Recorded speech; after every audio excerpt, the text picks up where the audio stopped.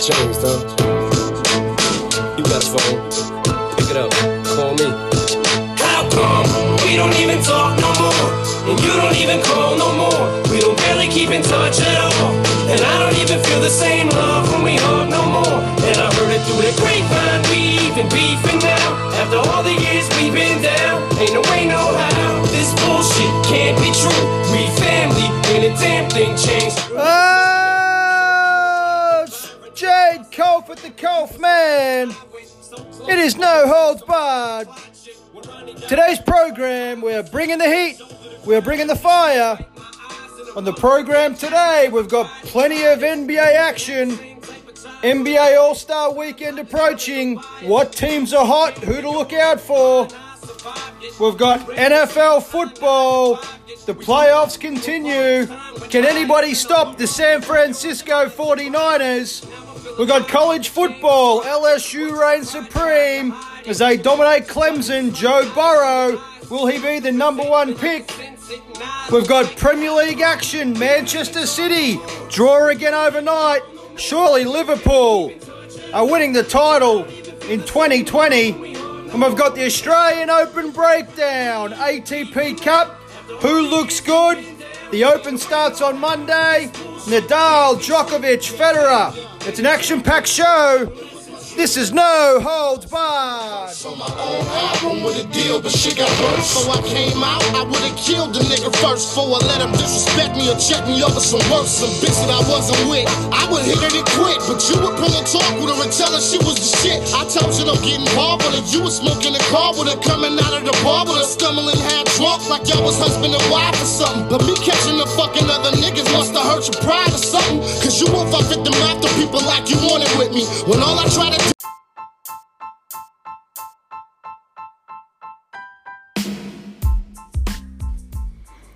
And we are back. No Holds Barred Sports Podcast. Welcome to the show. This is Jade Culph at the Culphman. Massive show today. Looking at the agenda, massive show today. A little bit of everything.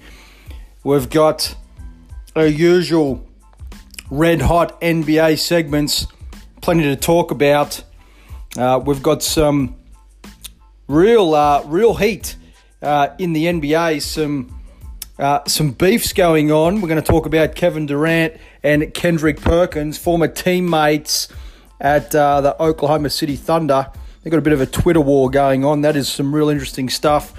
We're talking Lakers. LeBron James and the Lakers still continue to cruise, even though a bad loss there the other night to the Orlando Magic. We're going to talk a little bit about Utah. They've won 10 in a row. Memphis doing some real damage. JJ Morant is lighting up the league over the last week. He looks like he looks like the clear-cut rookie of the year. We're also going to talk a little bit about Zion Williamson, what I think about his future prospects, and he's really costing the Pelicans dearly this year. No production at all. We'll talk about his durability moving forward. We've got NFL. We're down to the Final Four, 49ers and the Green Bay Packers and the Kansas City Chiefs and the Tennessee Titans. We're going to talk about those matchups, what to expect there. A little bit about Tom Brady. Does he stay with the Patriots? Does he move on? Some really interesting stuff there. We'll deep dive in a little bit of the Ravens and their mediocre performance against the Tennessee Titans and what caused that. Lamar Jackson just did not have a good game. He just didn't play well. They fell behind early. They're a great front-running team, and they basically panicked. They weren't sure how to get out of that. We've got a little bit of Premier League action. Manchester City have just drawn 2-2 with Crystal Palace. They lose more possible points in trying to peg back Liverpool, the boys at Anfield, playing the boys from Old Trafford this weekend. Manchester United, always a blockbuster encounter, that one, no matter where teams are on the table. But Liverpool, they're a well-oiled machine right now, and Manchester United just looking to peg one back on their their arch rivals. We're gonna touch on college football. LSU, national champions. They take care of Clemson. We'll talk about Joe Burrow. LSU, they got the quarterback position right. It's the most important position in football, the quarterback position. You get it right, you're every chance to impact and to be a dominant team. And LSU were definitely that this year. We'll talk about if Joe Burrow will go be the number one pick. He should be at the next NFL draft. And the Australian Open gets underway in a little over 48 hours. We're going to talk about that, what to expect. Alex de Minaur of Australia out with that abdominal tear from the ATP Cup. We'll touch on that as well, and a little bit on the lead-up events that wrapped up today in Adelaide and Auckland. We'll talk a little bit about the winners there. Andrei Rublev off to a hot start, undefeated so far in 2020, winning back-to-back titles. He took the title in Adelaide today, and we will touch on that. But we're going to start the show. We're going to talk NFL, and we are at the business end of the NFL season, down to the Final Four. And we've got the San Francisco 49ers and the Green Bay Packers this weekend, and the Kansas City Chiefs, the explosive Kansas City Chiefs, and the upstart Tennessee Titans. And look, interesting matchups all around. You look at it there, San Francisco, look, they just look like the best team in the league. They look like the best all-around team. They're the one team that does everything well, and they can straight up knock you out with the way they go about it. Defensively, they're a juggernaut. Jimmy G, Garoppolo, the quarterback, he continues to get the job done, and I see them really going to town on Green Bay this weekend. Green Bay find themselves back in the conference championship game. They're just a solid outfit. They're not explosive as a Kansas City Chiefs, and they're not like the 49ers up front. The 49ers are just absolutely loaded in that area, but the Packers have got Aaron Rodgers, and what else do they have? They really have. They're kind of like very similar to the Patriots, except they've got a little bit more to throw to. Poor Tom Brady had nothing to throw to, and they were exposed, and that's why he may be on the market and looking to move on somewhere else. The disrespect is truly phenomenal.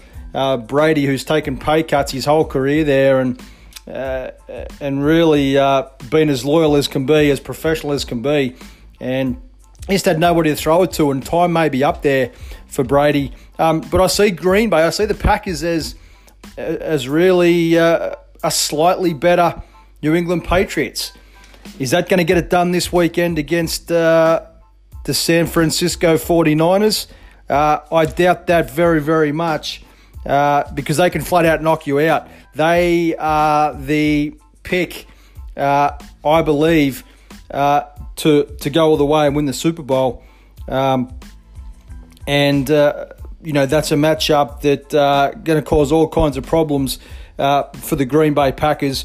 As I said, they're loaded. The 49ers in all areas. They've got great coaching.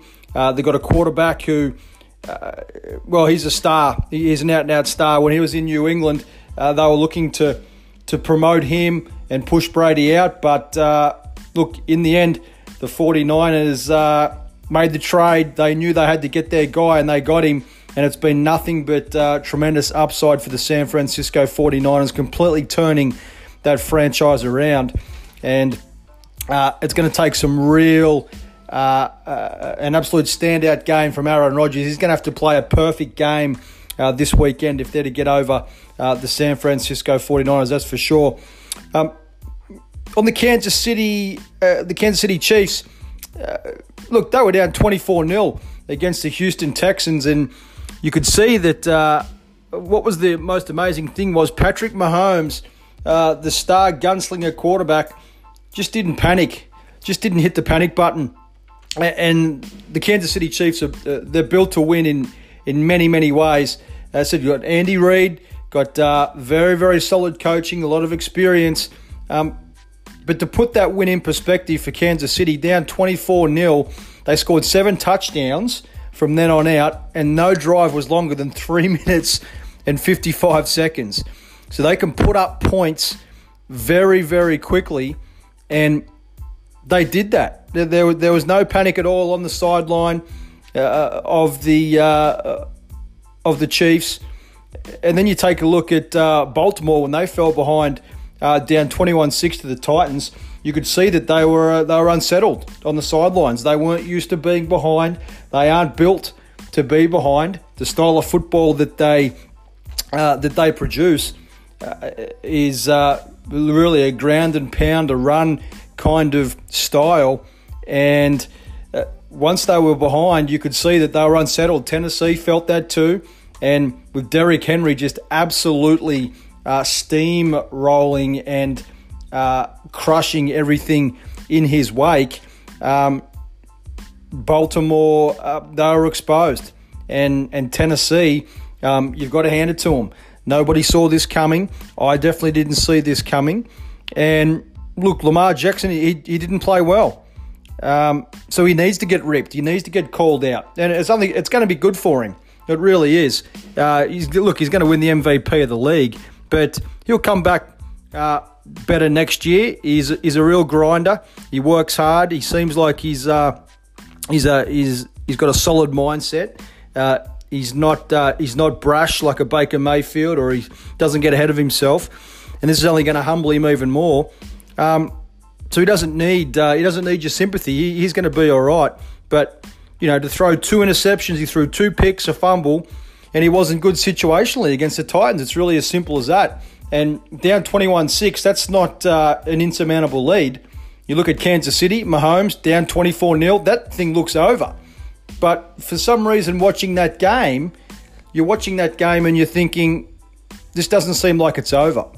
And as I said, it wasn't. Every touchdown that they scored from then on out was in no longer than 3 minutes and 55 seconds. They just flat out get it done. They are as explosive as they come, and Houston had no answer. Where, the Ravens game, situationally, they're just not built for success. They're not built to fall behind and to put up points quickly. And Lamar Jackson, he looked rattled. And the Ravens' offense is not explosive enough to put up points to dig your way out of holes. It's really as simple as that. So, back to the drawing board for the Baltimore Ravens. Definitely didn't see that coming, but what about Tennessee? They continue to just give the ball to Derrick Henry and the former Alabama standout back, running back. He is just on an absolute tear. Will it be enough this weekend against Kansas City? I'm not too sure about that. But look, the dream matchup for the Super Bowl is the 49ers and the Kansas City Chiefs. There's absolutely no doubt about that. We'll be looking for that one there. That's for sure. But there'll be some interesting moves going on. Brady, as I said. There's been talk of him heading to the Chargers. Does he hang around in New England? Do they, is it a good fit? They clearly got complacent this year. He had nothing to throw to, and I think you'll find that. Look, this weekend, Aaron Rodgers against this elite standout San Francisco 49ers defense, I think you'll find that he's going to have to play a near-perfect game. He really is. Otherwise, I think this scoreline could get ugly as well. I see San Francisco was probably at least a minimum 2-touchdown better side than Green Bay, and that's with Green Bay playing absolutely lights out this weekend. So I think the 49ers, they've got everything right across the board. They've got the quarterback play, they've got the coaching, they've got the defense, they've got the offensive line, the defensive line. They can flat out knock you out, smack you in the face. They've got the attitude, and I see them steamrolling the Green Bay Packers And let's look for a 49ers, a San Francisco 49ers and a Kansas City Chiefs Super Bowl with Jimmy G and Patrick Mahomes going head-to-head for the NFL's greatest prize.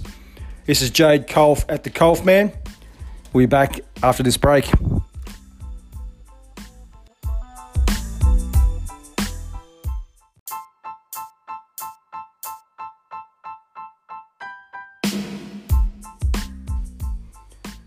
You know, the Ravens' collapse is, well, startling, really. Did not see that coming, not at all. Lamar Jackson, he was bad. Simple as that. And it happens sometimes. But, yep, you'll go back to the drawing board and they will be back. They are going to be around for the next 5 years. That Ravens team, without a doubt. But yeah, how about that possible San Francisco and Kansas City Super Bowl?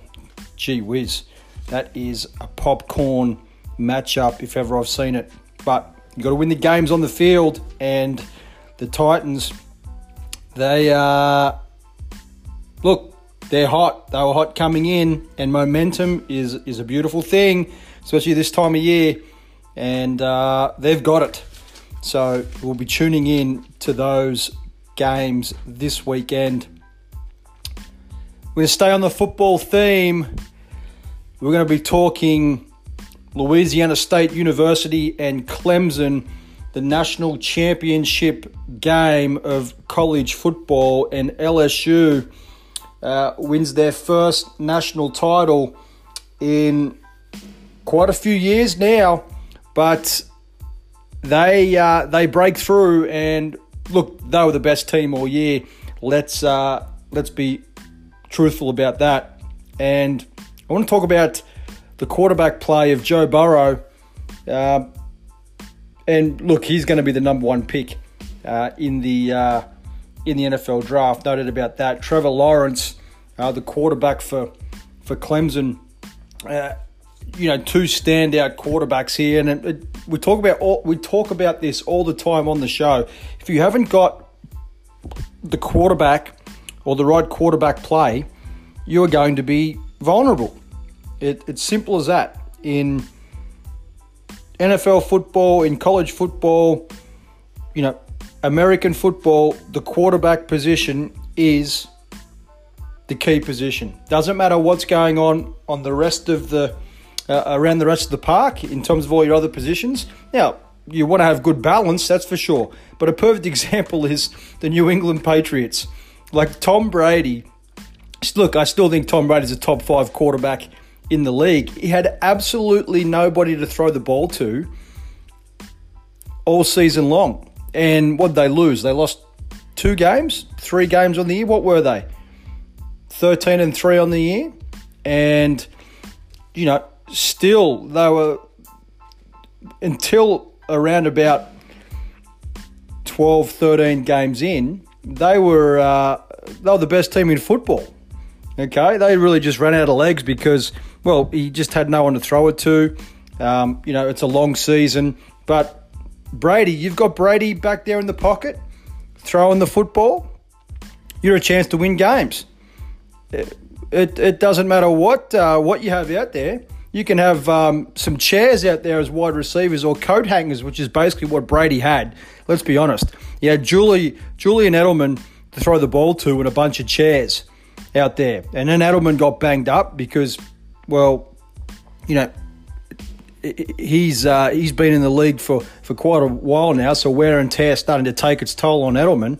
And, when he's the only one that you can throw the ball to, well, they just lock him down and, you're in trouble. You're vulnerable. So quarterback play, especially in college football as well, and LSU and Clemson had the 2 best quarterbacks in college football. Now, you talk about University of Alabama, Nick Saban and the Crimson Tide. Tua, he got injured late there with that hip injury.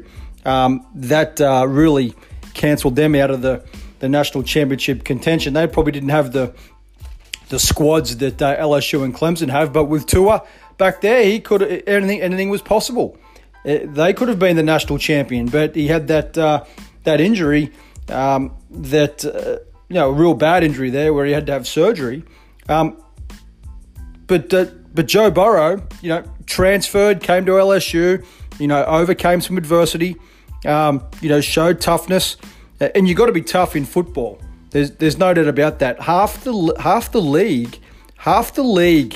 players in the NFL league are undrafted, and it makes no sense whatsoever. So half the players in the league are not drafted. They're undrafted and come into the league in another way, just through tryouts or, through, the Canadian Football League or whatever the case may be. You've got to be tough. You've got to be tough to play, this game week in, week out. Not only that, though, once you get to the professional level as well, the NFL is the one professional league in the United States where, it's tough contract-wise. You can be cut at any single time. There are no guaranteed contracts. You get hurt, you do a knee, you bust you do an ACL or a shoulder or, a serious injury, and you're vulnerable. You got to back up. You got to prove yourself week in, week out, and it's a tough game. It's not like the NBA where there's plenty of entitlement going on. You got guaranteed contracts, and players these days, some of the contracts that are getting around the NBA is absolutely absurd. Let's not get into the details there. That's for another time right now. But you got players, really, when you look at it, not even marquee players that are making $12, $13 million a season. These are just role players, and a lot of the pro athletes in the National Football League, they're not happy with that. They're not happy with that. They're out there, scrapping, trying to get the best deal possible, and they don't have any of their leverage at all. It's all the owners and the NFL commissioner, and the rules are that it's just tough. It's just tough in football. No guaranteed contracts. Where the NBA, you can be a role player coming off the bench, earning your $10, $11, $12 million a year over 4 or 5 years, and if you're injured and you're sitting on the pine, you're getting paid. Just take a look at Zion Williamson in New Orleans right now. How many games has he played so far this year? I don't even know. Let me tell you how many. Not many, that's for sure. And he's banged up, but he's on the sideline in street clothes, and hey, he's getting paid. It's costing the Pelicans big coin to have him riding the pine when he's paid to score hoops and make buckets, and that's not the way it is in football. And Joe Burrow, quarterback of LSU, showed great toughness over the journey, and football is tough, and he's going to be the number one pick in the NFL draft. I don't think there's any doubt about that whatsoever. It was a great game. Clemson, look, these teams are going to be back there in that. I think LSU will drop off a little bit. They're going to lose some players to the NFL. There's no doubt about that. That defensive, their quarterbacks are absolutely lights out. They're going to be playing football on Sunday over the next year. The next 2 years, there's no doubt about that. They're absolutely loaded. Clemson will be bringing more players back next season, so they won't lose much of their depth. But expect these teams to be around the mark. Clemson will be back in the playoff, and University of Alabama have got either the number 1 or number 2 recruiting class this year. Saban's gone out. They've got some real blue chip marquee athletes coming in. They aren't going anywhere. Alabama, they slipped back this year, but they'll be back in the elite of college football next year. Joe Burrow, congratulations to LSU. They win the national championship, well deserved. And Joe Burrow, expect number one pick into the NFL, and it is very, very well deserved. Well done, LSU. This is No Holds Barred.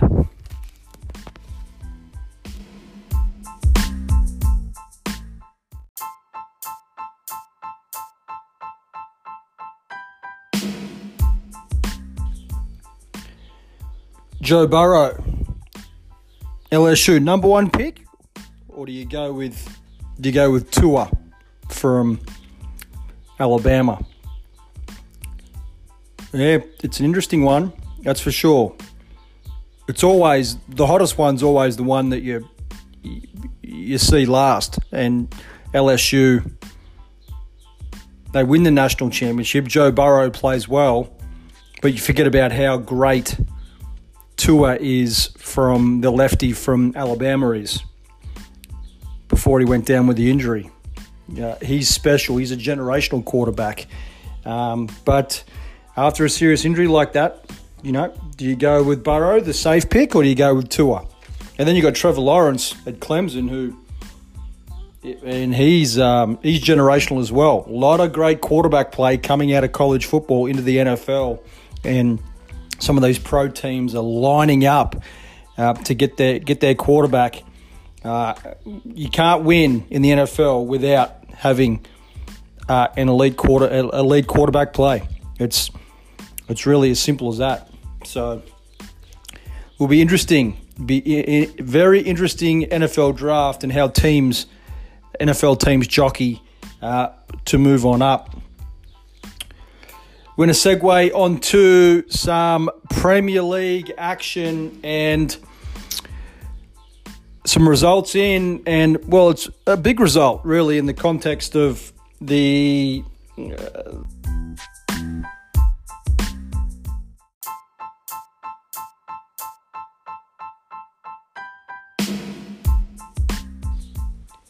Premier League table and the title race, and Manchester City have drawn with Crystal Palace 2-2, and Crystal Palace scored first, then City scored in quick succession. They looked home, but they've given up another late goal there. Defensively, they have been vulnerable and a real liability this year, and Pep Guardiola would be pulling his hair out. They've given up points once again. They don't max out on that one. They don't get the 3 points. They only get the 1, and that's only going to increase the boys at Anfield, Liverpool's lead at the top of the table. And really, when you look at it, the lead that Liverpool have and the kind of football that they're playing right now, it looks over. The lead looks insurmountable. And you don't want to call it too early because we have seen teams in the future, in the past, I should say, relinquish big leads. But Liverpool, they look like a well-oiled machine right now. Yet to lose a contest so far this Premier League season. About to go into the knockout phases of the Champions League. Jurgen Klopp has the team and has the squad. They've never looked stronger. Let's be honest.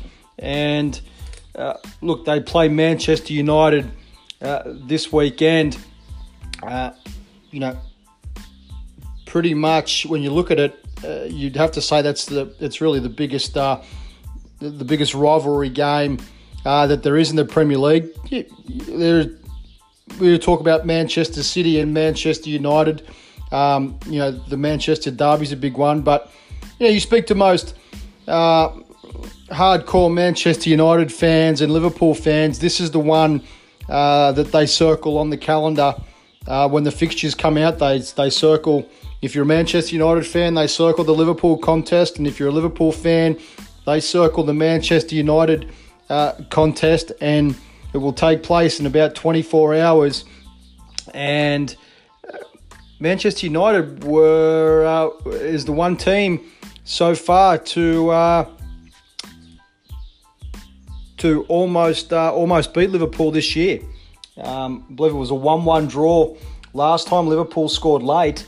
And look, Manchester United really struggling for consistency. Their goal is to get back into that top four for Champions League action next year. So they're fighting for that, where Liverpool, they just want to create even more space between themselves, Manchester City and Leicester City, and they want to put this Premier League title away as soon as possible. And a win over their rival, Manchester United, this weekend will go a long, long way in doing that. So, what do United have to play for? Well, they're really playing for pride right now. Clearly, they can't threaten the Premier League this year. As I said, they're really focused on getting back into the Champions League and the elite European competition, really hurting their brand and their squad not being in the main competition. So that's the divide between these two teams. Liverpool, the Champions League, the winning the Champions League last year. They've won a couple of cups this year already. The World Club Cup, the Super Cup as well. I believe they're still in the FA Cup. They put a second tier squad up against Everton and took care of business there, playing the kids.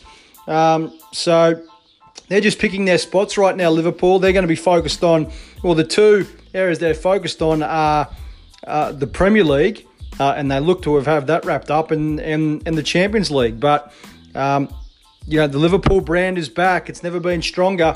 But Manchester United and Liverpool, no matter where they are on the table, it is one to sit in front of the screen and watch this one.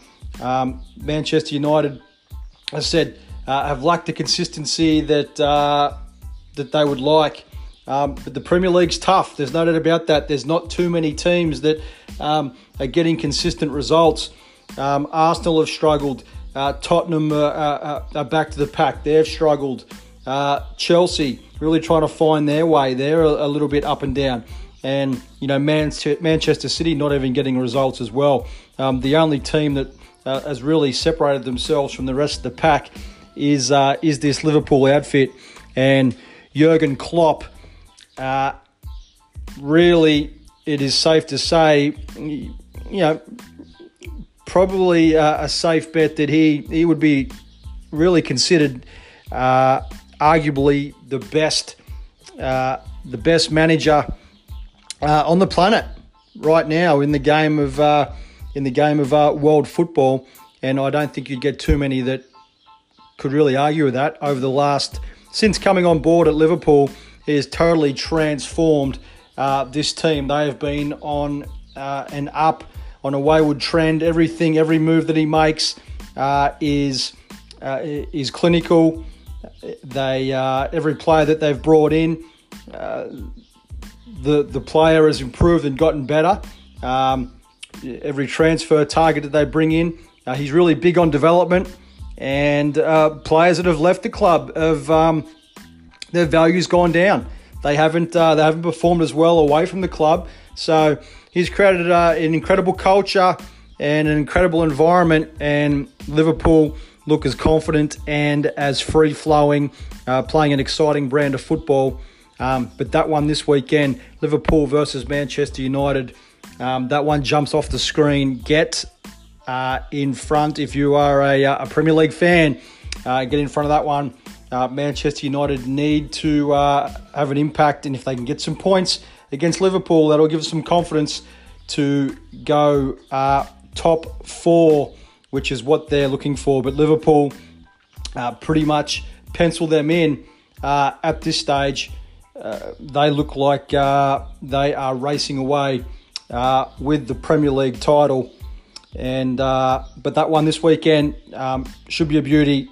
But again, Manchester City, they drop points 2-2 with Crystal Palace, and their title hopes seem to be diminished.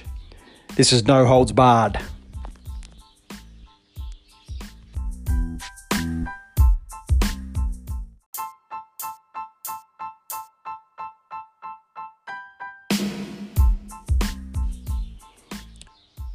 It's remarkable.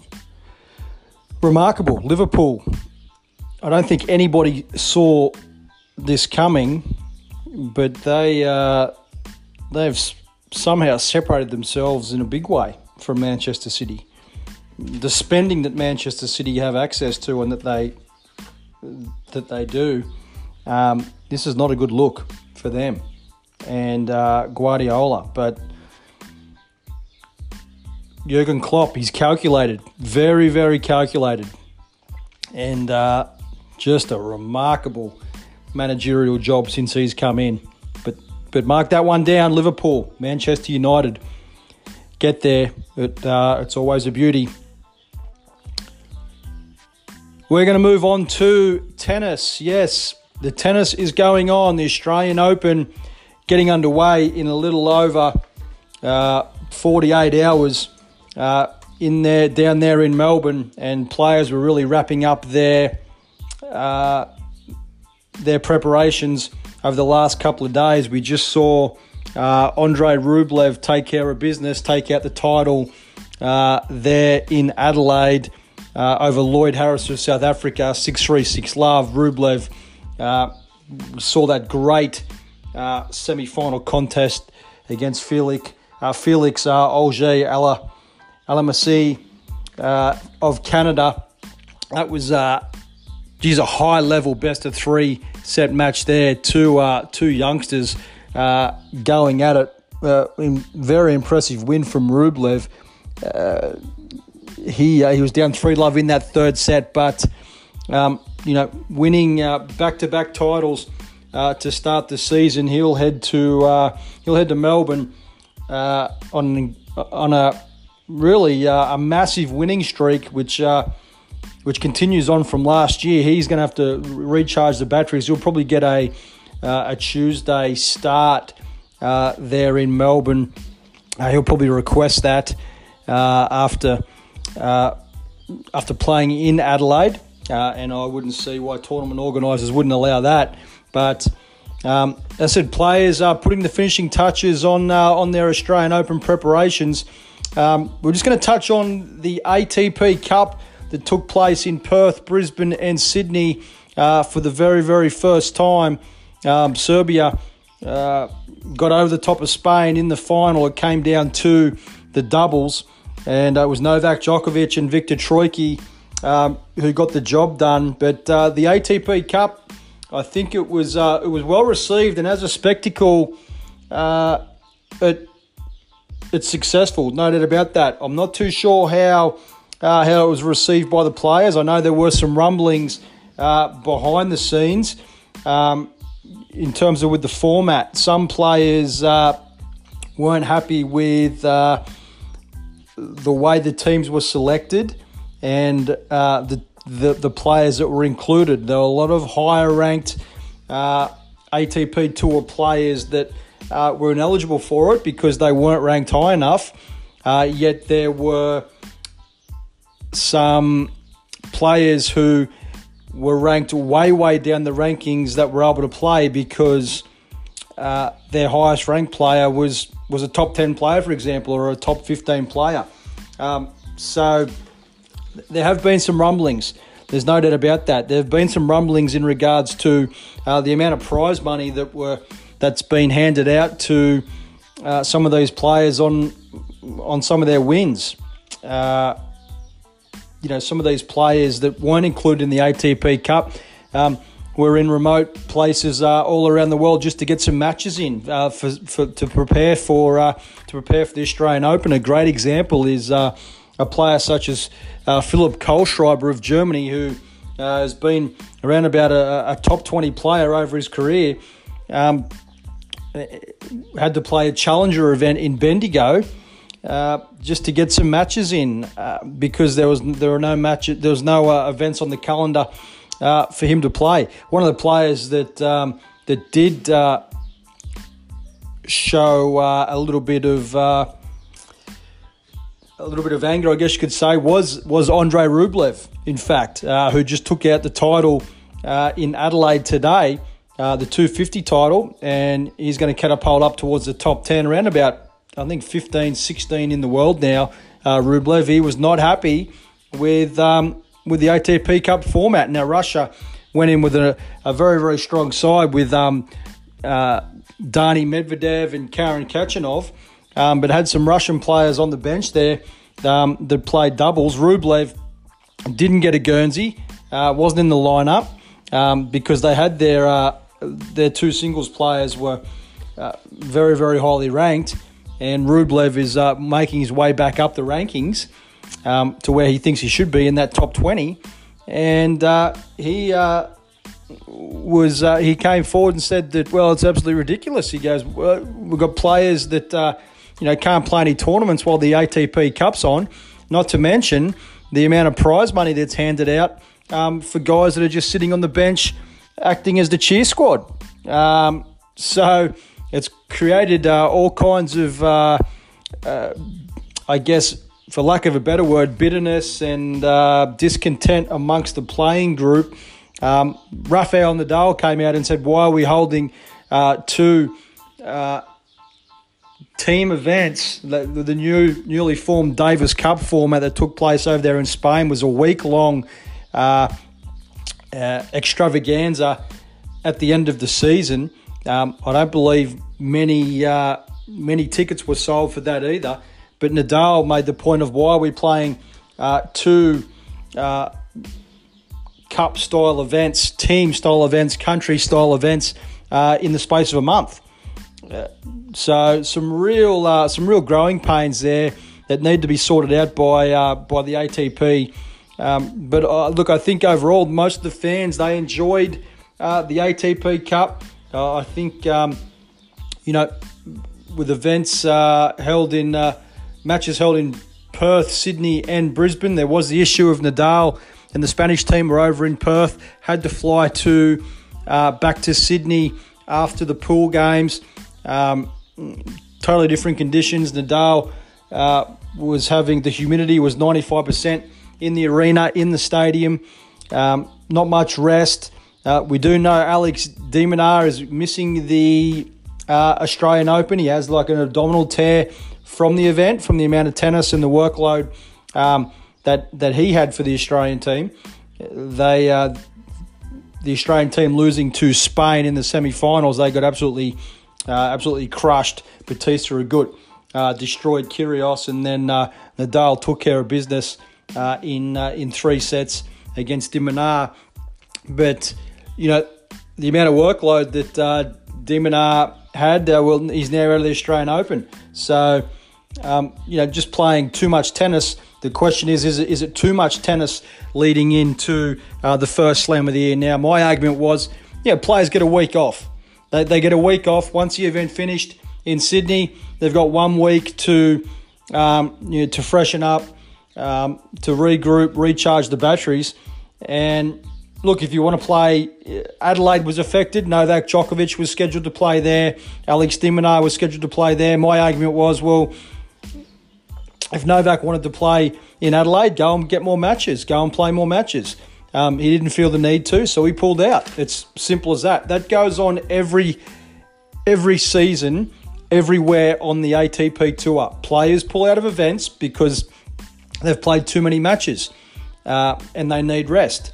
That goes on all year round in Europe. It goes on in the United States. It goes on in Asia. Just because it took place here in Australia in our backyard, you see it firsthand, and people kick up a stink about it and talk about like, there's too much tennis with the ATP Cup now. What about the people of Adelaide? They don't get to see Novak or Alex de Minaur. Well, it goes on everywhere. If you want to play more matches, play more matches. If you don't, you don't have to play more matches. Rest up, go to Melbourne, hit the practice courts, recover, it's not like the ATP Cup finished a day before the Australian Open. It was scheduled that way, so there's a week rest. So I think there's a space for it every January, but they're definitely going to have to tweak some things in the way they select the players, select the teams, the prize money, these kinds of things. And, some interesting things going on there. This won't be the last that we hear about, in terms of the format. But I think overall, I think there's a tremendous upside for the ATP Cup to become a staple fixture every January in Australia before the Australian Open. The question is, what do they do with the Davis Cup format, which is a similar kind of format now? That's going to play out, but they need to come up with a better. They need to come up with a solution for the betterment of the game. Take the greed out of it. The betterment of the game is number one. So it'll be interesting to see how things pan out there. This is Jade Culph at the Culphman. This is No Holds Barred. We'll be back after the break talking Australian Open 2020.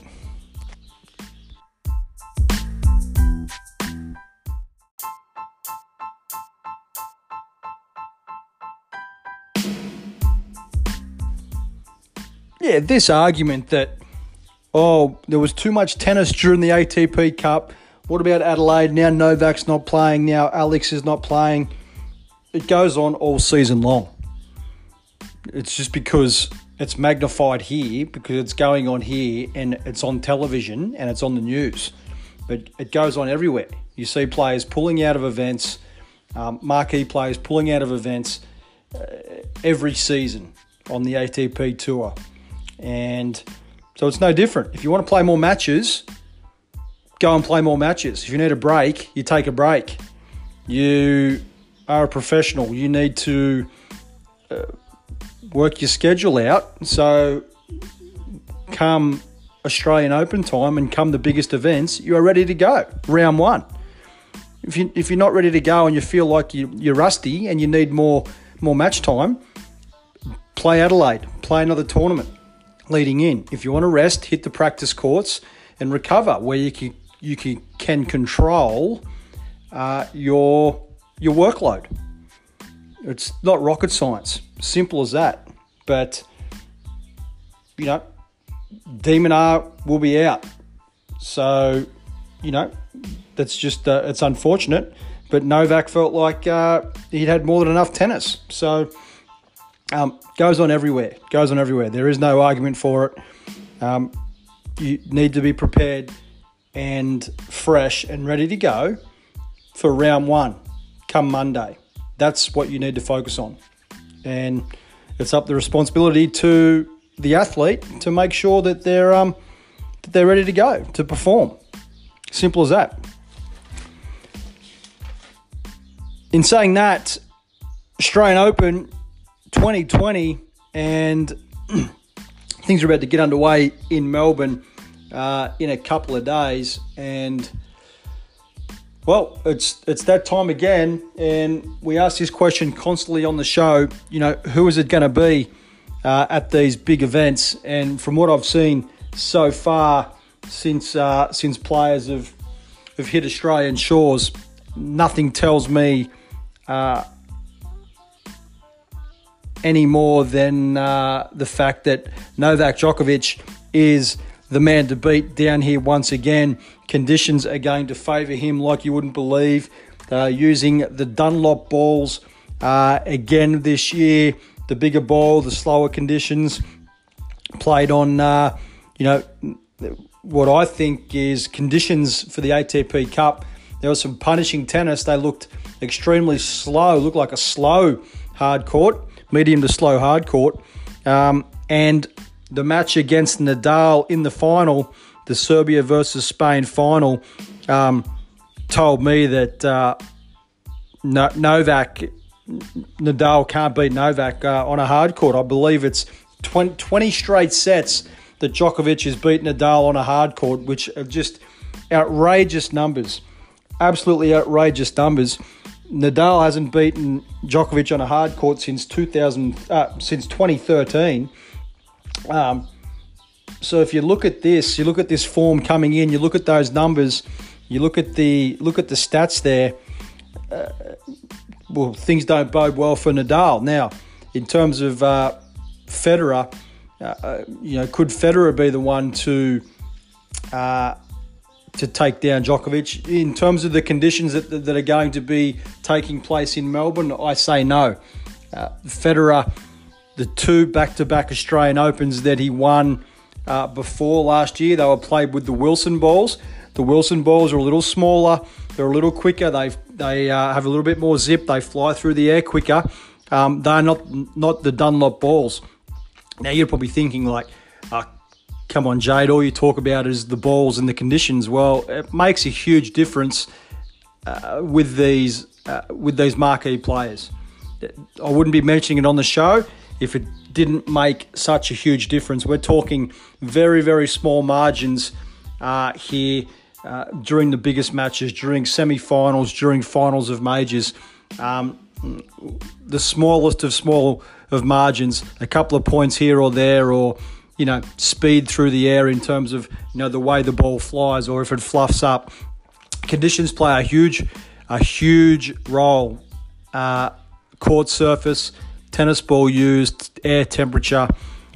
These are the areas that you need to focus on, and every single one of those areas or those conditions will be favouring the Serb in Novak Djokovic.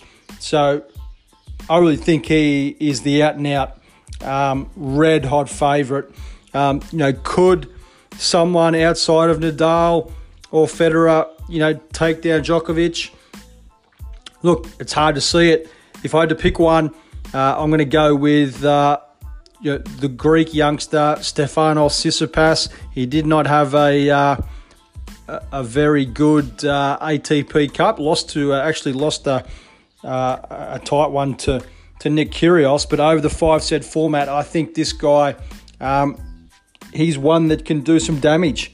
He really is. He's a supreme athlete. Stands about 6'3", 6'4", an incredible mover. He's going to be fit and ready to go. I think outside of the Nadal and Federer, he is my pick to possibly do something. Will he? I don't know about that, but he is one who I think has the tools and the weaponry and the athleticism to maybe make an impact, to make a dent in that area. Out of the other young guys, Alexander Zverev, I don't think he's a threat. He's had all kinds of serving problems since landing in Australia. I think there's some off-court issues going on there as well. That may come out over the next 2 weeks. But and he's been battling those off-court issues for quite a while. It's clearly affecting his game. I don't think he, even though he's got the firepower, he's yet to make a semi-final of a Grand Slam. I don't think that's going to happen here in Australia from what I've seen so far. Dominic Thiem, could he be one? He's still yet to show that he can, impact at that level, at the consistent level on a hard court. He's shown he can make slam finals on clay, but on a hard court, totally different ball game. He's been a little bit scratchy coming in, had a disastrous ATP Cup, hasn't won any matches at all.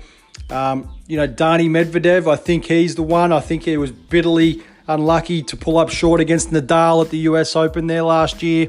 I think he is one physically who can cause real problems over the 5-set journey. I think he is one as well. I think Medvedev and possibly Tsitsipas are probably the only ones that I think can, make a dent in the armory of the Serb. As I said, Nadal, he's lost 20 straight sets to Novak on a hard court, so he's got to try and figure out what he can do. And I think out of the younger guys, I think those two guys are really the only ones. Denis Shapovalov, the Canadian lefty, is he due? I've got huge raps on him. Defensively, he's improved a little bit. He has the firepower. He could do anything. Could Felix Auger of Canada as well? We saw him there the other night. He's been inconsistent at the slams, yet to really break through to a fourth round or a quarter final. So a lot of narratives there, and a lot of possibilities, but nothing really concrete. Look, I think Medvedev has shown that he can do it, but the Russian's quite volatile, but he's such a physical specimen out there. He's shown that he can go the distance, and I think it will be brutal tennis as well.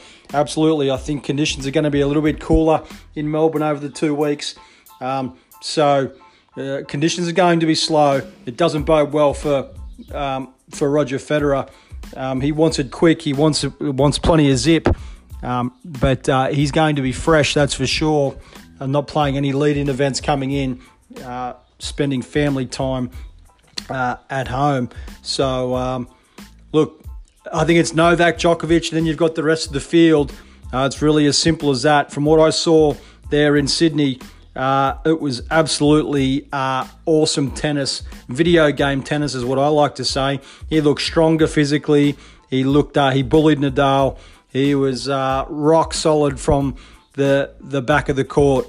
I think he goes in as the red-hot favourite to take out his 8th Australian Open Championship in 2020. This is Jade Culph at the Culphman. Up next on No Holds Barred, we've got our NBA segment, and we've got our CulphFace segment to round out the show. We'll see you guys soon.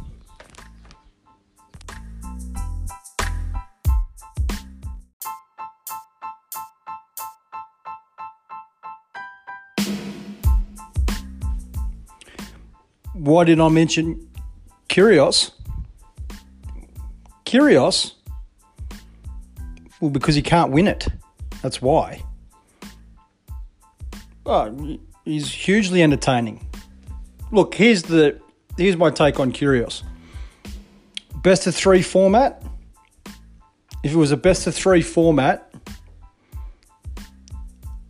he could win it. But then he'd still have to win 7 matches. 7 matches over a best of 3 format, which I still think would be challenging for him. Normal ATP events, you're looking at it's 32-man draw. The ones that he's won previously, he's won 250 level and he's won 500 level. You're looking at 5 matches. Sometimes you get a bye, you win 4 matches, 4 best of 3 matches, but 5 without a bye, you got to win 5 best of 3 matches. He's proven he can do that. You'd still have to win 7 against the very best. He'd be capable of doing that. You'd have to, you have to go through possible, 2 or 3 top 10 players to get it. But best of 5, no, can't. Best of 5 over 2 weeks. He hasn't gone anywhere close to showing that he can do that. He can't. It'd be entertaining matches, entertaining tennis, no doubt about that. But as he moves through, to beat Nadal over 5 sets, if that matchup they're talking about that matchup, that possible Kyrgios-Nadal matchup, he's got to get through Kachanov first, which I don't think he gets through that one. If that one goes 4, possibly 5 sets of punishing tennis. But then he's got Nadal after that. Nadal over 5 on a slow hard court. I don't think he can sustain it. Too physical. He can't win it. Hey, hope he proves me wrong. Love Nick. Love what he brings to the table. But this is big boy stuff. And Nadal and Novak over 5 on a slow hard court. complete pain, nightmare. You don't want it. You definitely do not want that. NBA and plenty going on in the association as we get close to the halfway point of the season, and NBA All-Star Weekend will be taking place. And there'll be some players there that are really keen for the break, but the Lakers still continuing to go about their business out west. They had a little bit of a hiccup there against the Orlando Magic, losing that one by a point. But a little bit of speculation out there that the Lakers looking to make a move, Kyle Kuzma. This is an interesting one. Kuzma hasn't been the consistent force that the Lakers were hoping for. It's really just been about Anthony Davis and LeBron James.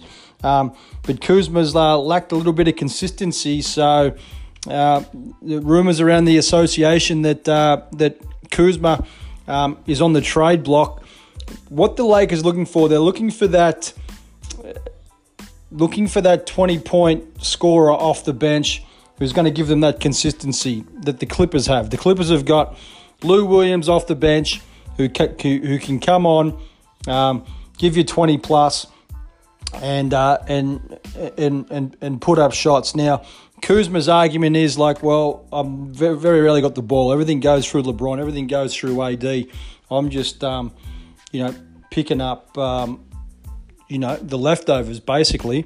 But LeBron's he's the lone playmaker for the Lakers, and they're looking to add another playmaker. Simple as that. When LeBron goes to the bench, they don't have a playmaker to handle the ball and knock down shots. Rondo hasn't been that guy, even though he thinks he's that guy.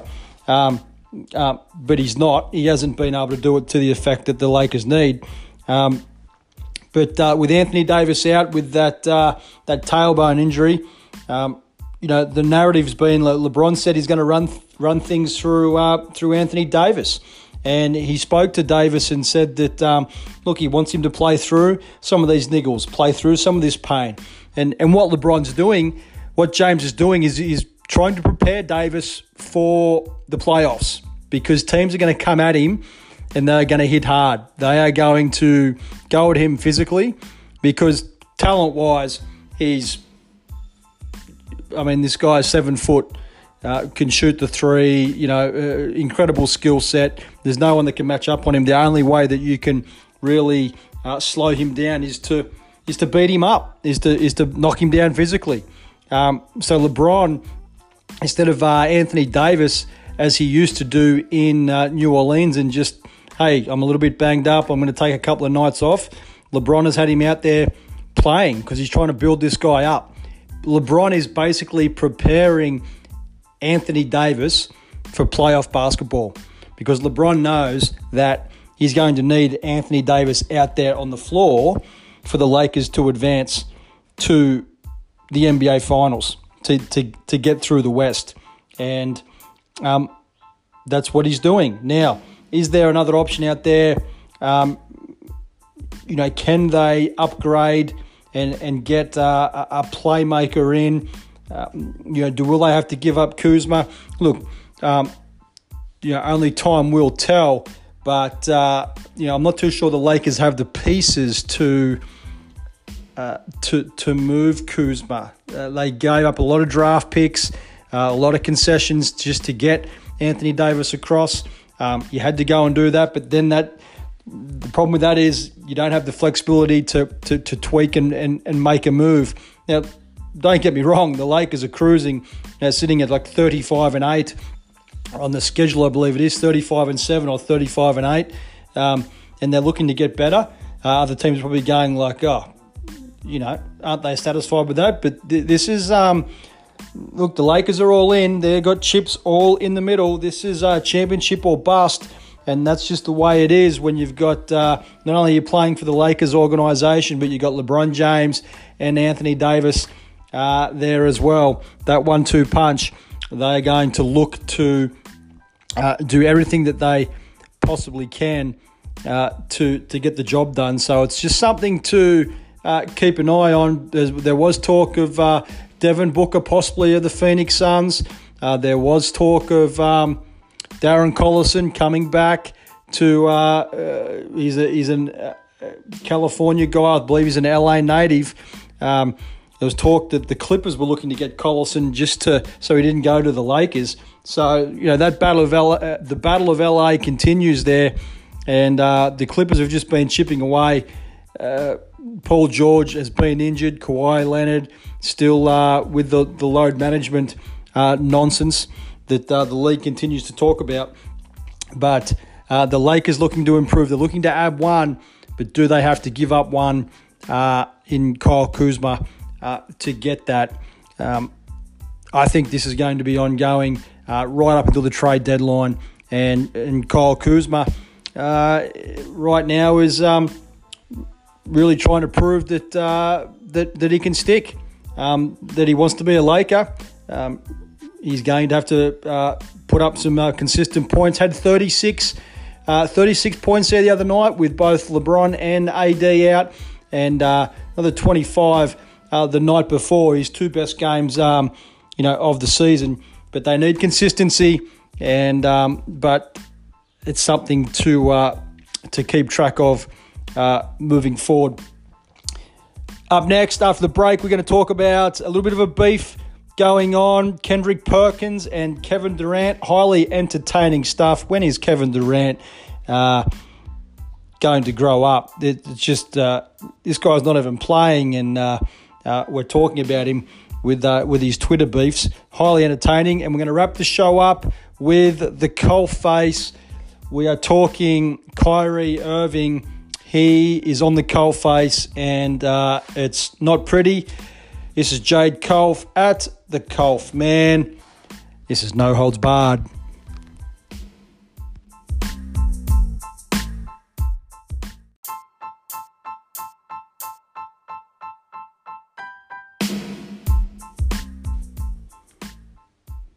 Lakers get Iguodala or Collison.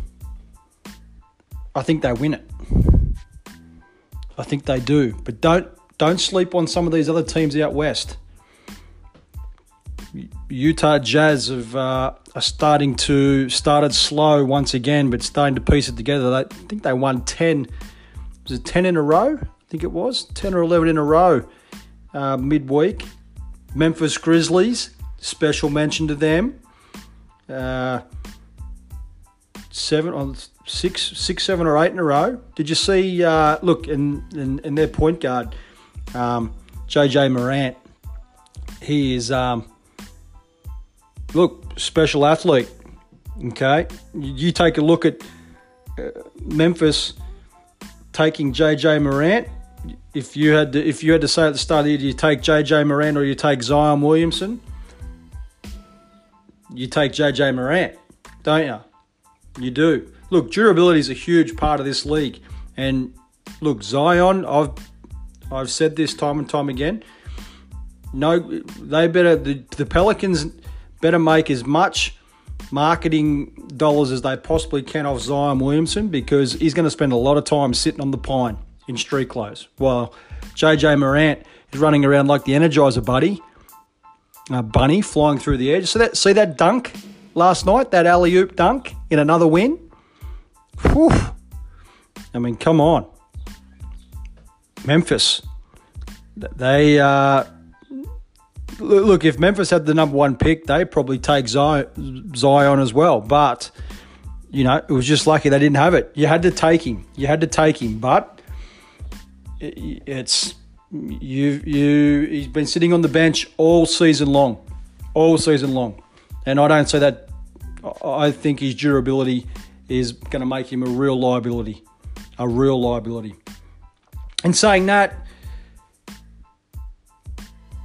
speaking about liabilities, we've got. Just want to touch on the Kendrick Perkins and the Kevin Durant beef that's been going on during the week. The two former Oklahoma City Thunder teammates, and Perk's an interesting character. He's stirring the pot a little bit on a number of topics, and he's he's on there, a bit of a straight shooter, but he's come out and said that the Kevin Durant move to the Golden State Warriors, he called it the weakest move in NBA history on his former teammate. And of course, as we all know, Kevin Durant didn't take Kevin Durant long to bite back, basically calling Perk a bum, and said that, like, yeah, he really contributed a lot to their team that obviously had Russell Westbrook as well. Perk basically saying that Russell Westbrook was the marquee player there at OKC when Durant, Westbrook, and Perkins were teammates there. Perkins basically saying that, yeah, Westbrook was the guy and Durant was was second fiddle. Durant bit back, basically saying that, Perk, what did you actually contribute? Like, your 3 points per game and 2 rebounds really, really helped us in some of those series, those playoff series. And, Perk come out and basically said, look, Kevin, it was the weakest move in NBA history. You led 3-1 against the Warriors in the Western Conference playoffs, in the conference finals, basically choked, and then decided to go and join them, go and join a 73-win team. So it's been entertaining, that's for sure. Durant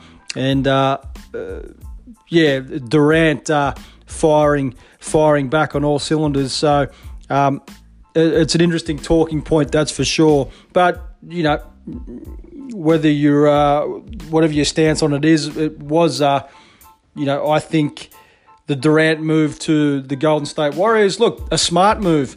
If really you're all about winning and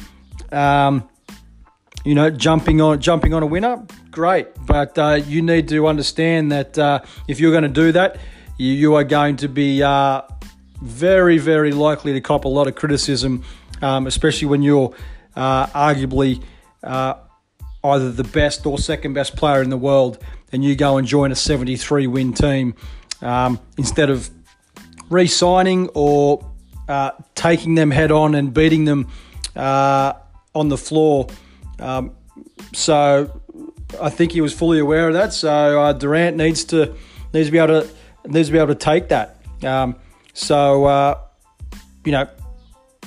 I don't think Perk is by himself when he says the weakest move in NBA history. There's been a number of former players, Charles Barkley and a couple of others, have said that, they consider it weak and they wouldn't have done it as well. But times have changed and player mobility is a part of the league now, and the league is not what it used to be, where players very rarely left their organisation. Maybe one move, maybe one trade, but players, when they were drafted, they generally stayed there. Marquee players, I'm talking about marquee players, I'm talking about superstars of our game. Once they were drafted to a team, they stayed there for the duration of their career. But now, the best players in the league, you Durant, you LeBron Jameses, you're playing for 3, sometimes 4 different teams.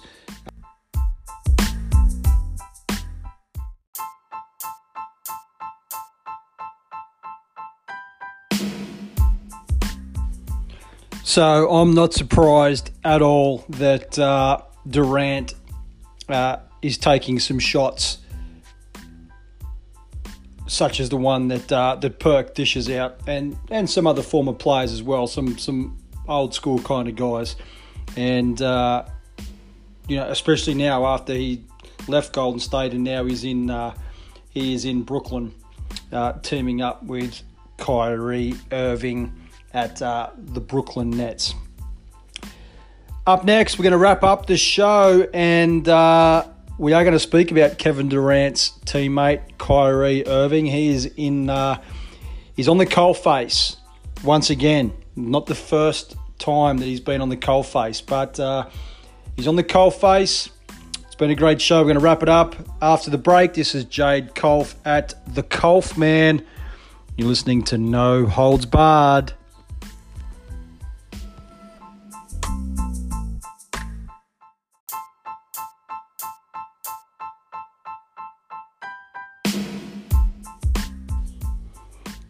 Well, yeah, of course you're going to cop criticism.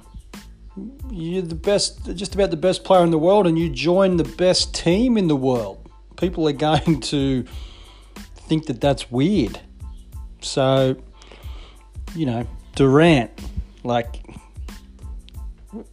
what did he expect? That was obvious. And now he's in Brooklyn, and, you know, they're terrible. And the guy that he's teamed up with is on the CulphFace right now. And Kyrie Irving and Kevin Durant teaming up in Brooklyn. Now, Durant out with the serious Achilles injury. He won't play again this year. But Kyrie Irving, who has gone from Cleveland with LeBron James, wasn't happy there after they won the title. Wasn't happy playing second fiddle. So, you know, manoeuvred his way to Boston where he could really do whatever he wanted to do. He stunk that team up. Boston were good before he arrived there. Then when he got there, they went in the wrong direction. Now that he's left, Boston, again, one of the elite teams in the East, and Kyrie Irving in Brooklyn, they weren't doing very well with him on the court, leading the show, and he's been out injured. They've actually been a better team without Kyrie on the floor. So when he was in Cleveland and there was no LeBron James, they couldn't win a lick. They couldn't do anything at all. They were terrible. LeBron decides to come back to Cleveland. Obviously, they become a force, win the championship. He goes to Boston. Boston team chemistry is fantastic. He goes to Boston. Their team chemistry stinks.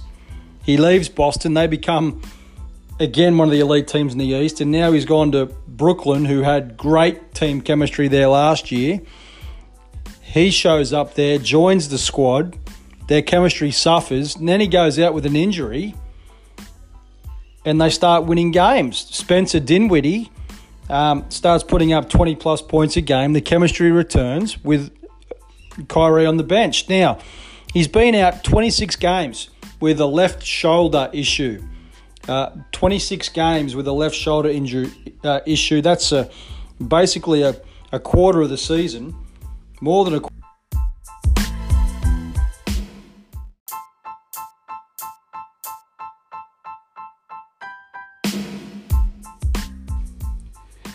You are 18 and 22 on the season, okay, through 40 games. You've missed 26 of those games.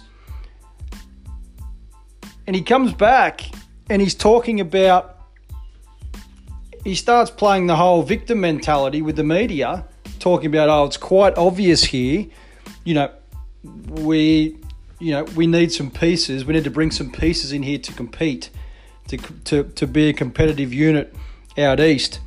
But we're just out there trying our best. We'll do what we can do for now. Really lock in each night. Play as well as we can. But it's quite obvious that we need to bring some pieces in here to compete. What is this guy talking about? What pieces? That's his job. He was the piece that they brought in to compete. Now, they were competing last year. They made the playoffs last year, the Brooklyn Nets. Okay, and they had a bunch of guys, no real marquee guys, but the chemistry was off the chain. Chemistry was off the charts, and he is the help. He says we need to bring in some guys in here that can help us out. Well, he is the help. He is the piece. The other piece, obviously, Kevin Durant. He's on the sideline, resting up the Achilles, only for next year. Resting up the Achilles when he's not getting in arguments and Twitter beefs and Twitter wars with his ex-teammate Big Perk. But Kyrie Irving, he is the help. That's his job. He's the one that's supposed to lead the team, put up 28, 29, 30 points a game and, play the point guard position and have them follow him. So what's he talking about? What pieces? We need to bring some pieces in to help. Like, the rest of the Brooklyn Nets squad must hear that and think, like, this guy is a complete nut job. Like, they've been battling, well, he's been on the sideline for 26 games with a left shoulder issue. 26 games. And they've been battling, winning games, trying to keep their playoff hopes alive, and they've been doing a great job. And then he comes back, and a couple of games in, he's talking about, it's quite obvious we don't have the pieces that we need. Like, could you be any more disrespectful to your teammates? And how about taking some responsibility and actually being the marquee and blue chip superstar or star that they need? That's why they brought you in there. And you're talking about pieces? Like, that's your job, Kyrie. That's your job. And this guy, time and time again, is too much to deal with. A real handful. Needy, overrated. Is a chemistry killer. Like, oh, I'm really done with this guy. I was done with this guy a while ago, and it was really great to see the Brooklyn Nets making a charge up the standings. Kyrie comes back, and all of a sudden he's talking about pieces. Quite obviously we need to bring in some pieces here to compete, but we're just going to do our best. Well, you know what? He is the piece. That's his job. But clearly he never wants to step up and be the guy, because he just can't handle it. He's not the guy at all. He can't be an alpha guy. He can't be the number one guy. He couldn't do it when he was in Cleveland by himself, when LeBron was in Miami. They didn't win squat. Cleveland stunk. And he had the ball in his hand as much as he wanted, could shoot as much as he wanted, could do whatever he wanted as much as he wanted. It wasn't until LeBron came back that they started marching up the standings, up the Eastern Conference standings. He killed Boston. He killed the chemistry there in Boston. They couldn't wait to see the end of him. Could not wait to see the butt end of him. And now he's in Brooklyn doing exactly the same thing. I think Kevin Durant made a mistake by teaming up with this guy. I think it's going to be highly entertaining next year when they team up together. But you know what Durant's like. He can be a big baby. And, I think I don't think it was a good move by Kevin. I think Kyrie's going to be the death of that franchise. Everywhere he's gone, he's been nothing but trouble, and he plays the victim every single time. I am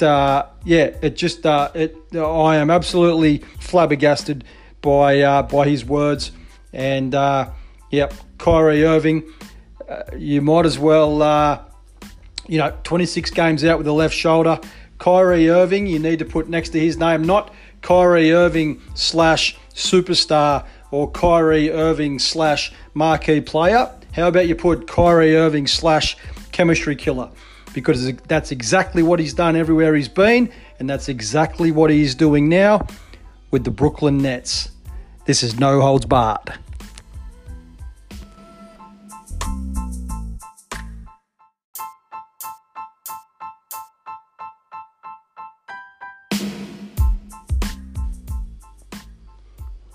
I mean, can you believe that guy? We need to bring pieces in to compete. That's your job, bro. That's your job. No need to say any more on that. Wow. What a show. Plenty of content there. Action-packed show. Plenty of stuff going on. As we mentioned before, looking forward to this weekend's NFL games. Let's look for that San Francisco, Kansas City Super Bowl.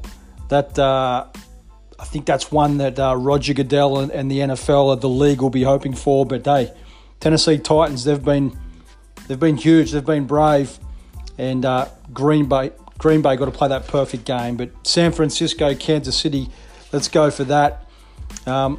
We're going to bring you more NBA action on the next show. as well as we count down to the NBA All-Star Game, and obviously Australian Open action getting underway in a little over around about 36 hours now. We'll come to you from Melbourne. We'll bring you plenty of the action, all the action, and of course we'll have our hot CulphFace segment. And look, there were a couple on there that were in line for the CulphFace segment, but Kyrie Irving jumped straight to the head of the line. Once I saw that, that was it. He was in pole position, top shelf, absolute top shelf. Missed 26 games, talking about we need pieces to compete. Chemistry killer, if ever I've seen one. It's been great. This is Jade Culph at the Culphman. Hope you enjoyed the show. Special mention to my good mate Sambo Bancroft in the United States. He will be staying up late watching the Manchester United Liverpool game. No doubt about that. Sambo, I will talk to you about that game soon, mate. Enjoy the game. Mad Manchester United fan is Sambo, and loves the show, mate. Thanks for listening. He enjoys the Premier League segment. So, Sambo, all the best, mate, in the Manchester United Liverpool game. May the best team win. And it's been great bringing you the show. We'll be back. Plenty more sports action. This is Jade Culph at the Culphman. Thanks for listening to the show. This is No Holds Barred.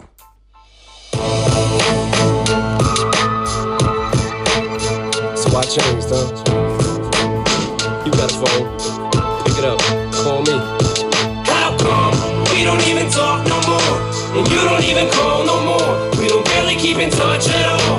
And I don't even feel the same love when we hug no more. And I heard it through the grapevine, we even beefing now. After all the years we've been down, ain't no way, no how. This bullshit can't be true.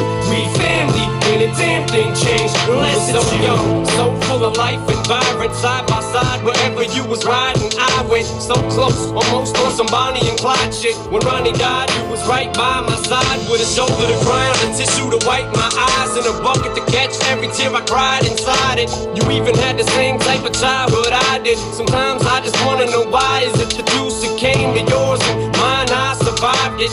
You ran the streets, I 9 to 5 did. We grew up, grew apart as time went by us, then I blew up to both yours and mine surprises. Now I feel a vibe, I just can't describe it. Much as your pride tries to hide it, you're cold, your touch it, it's like ice in your eyes. There's a look of resentment, I can sense it and I don't like it. How come we don't even talk no more? And you don't even call no more. We don't barely keep in touch at all. And I don't even feel the same love when we hug no